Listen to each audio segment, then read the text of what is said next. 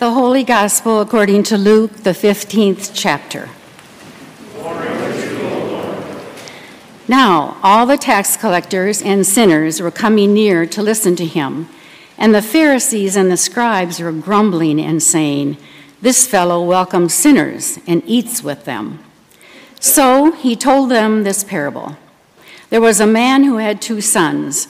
The younger of them said to his father, "Father, give me the share of the property that will belong to me." So he divided his property between them.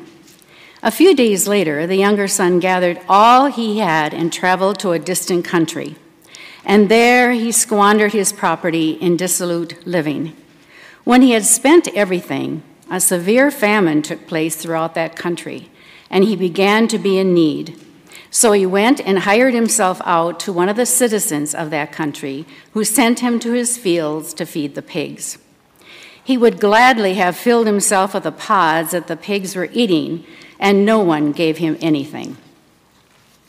But when he came to himself, he said, "How many of my father's hired hands have bread enough and to spare, but here I am dying of hunger.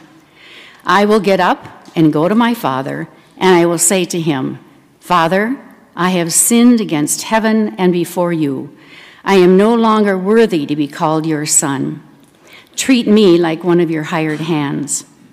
So he set off and went to his father. But while he was still far off, his father saw him and was filled with compassion. He ran and put his arms around him and kissed him. Then the son said to him, 'Father, I have sinned against heaven and before you. I am no longer worthy to be called your son.'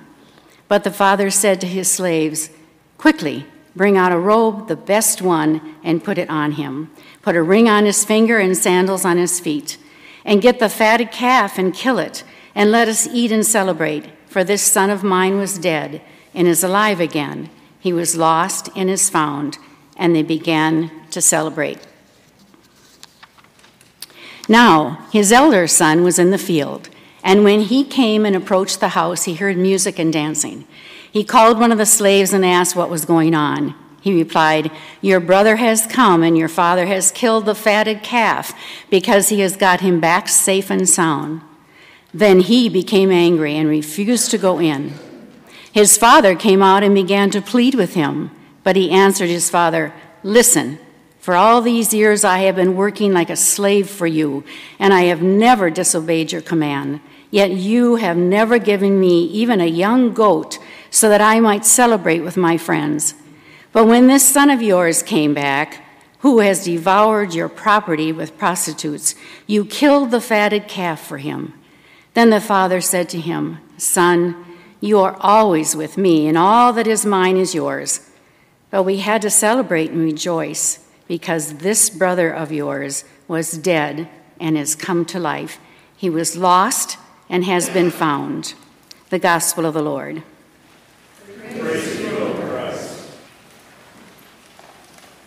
Dear friends in Christ, grace and peace to you from Jesus Christ our Lord. Amen. Well, it is the 4th Sunday in the season of Lent, and over these past weeks we have been walking alongside Jesus as he's making his way to Jerusalem and then to the cross. So today's reading that we heard from Luke is a familiar one to many, the story of the prodigal son, the story of the return of the wasteful spender and the extravagant younger brother. But if you want to hear more about this story of the younger brother, the older brother, and the father, well, I invite you to come on Wednesday evenings for midweek Lenten worship, where over these past weeks we have been using Henry Nouwen's book, The Return of the Prodigal Son, the Rembrandt painting with the same name. You can see it in the narthex as you depart after worship today. That has been shaping our emphasis on Wednesday evenings during the season of Lent. So I invite you to come and be a part of that time together.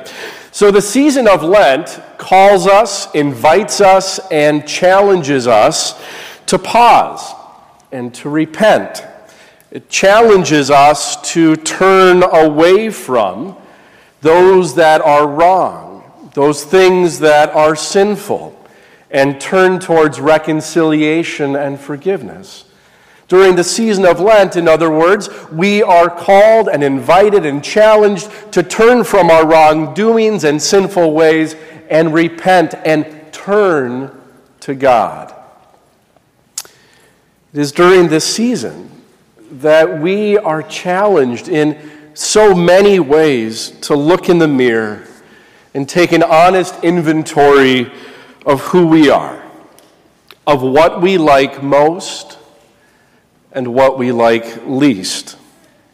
We are challenged to not only see what we are becoming, but also what we have failed to become.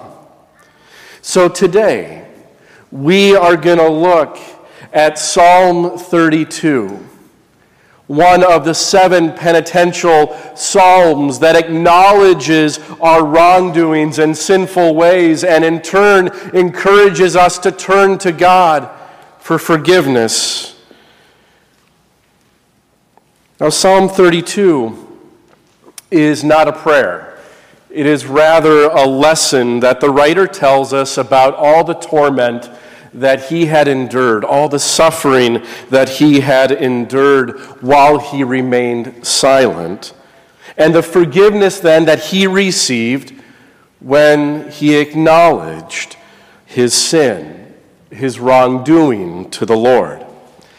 Now, outside of our Sunday morning worship service, I would venture to guess that many of us, outside of the confession and forgiveness that we say at the very beginning, don't spend a whole lot of time thinking about our wrongdoings and thinking about our sinful ways. Yet, confession of sin to God is a confession of faith in God. As people of faith, we understand that we are sinners and that God is gracious. Part of our human nature, after all, is that we hurt one another through the things we say and the things we do and those things that we think. We hurt our classmates. We hurt our coworkers. We hurt the stranger. And quite often, we hurt those closest to us. We hurt those we love.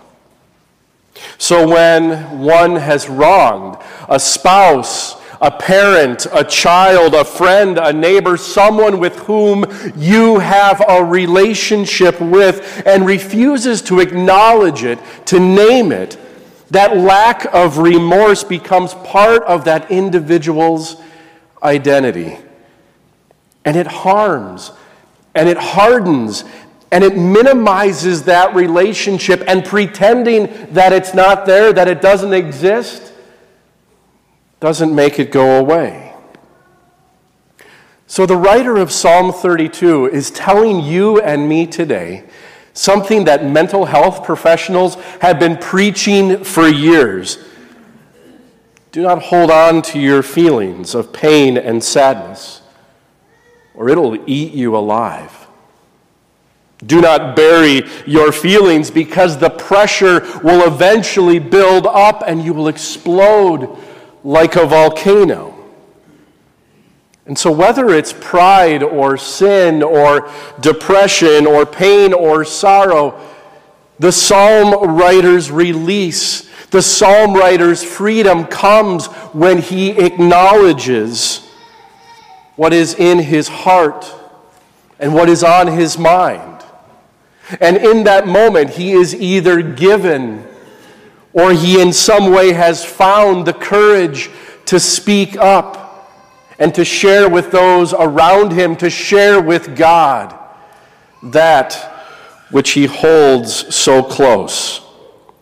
Now, screaming one's pain and anger in your car when you're stuck in traffic during rush hour is a really good thing. I know. Personally, I know. But when we express those feelings to one another, and when we recognize that those feelings that we experience are real and valid, that they deserve attention, when we do that, it is in that moment then that restoration, forgiveness, and healing can begin. So express your honest, your authentic, your true feelings to God. Trust me, God can take it. And if need be, reach out to those around you, to a family member, a trusted friend, a pastor, a mental health professional, and know that God is active and present in those conversations too. Because what we hear from the psalmist, from the writer of the psalm, is that you do not have to be alone. You do not have to go at it alone in this life, because you're not. You're not alone. God is with you. God is with us. So on this day, let me ask you, what burdens are you carrying today?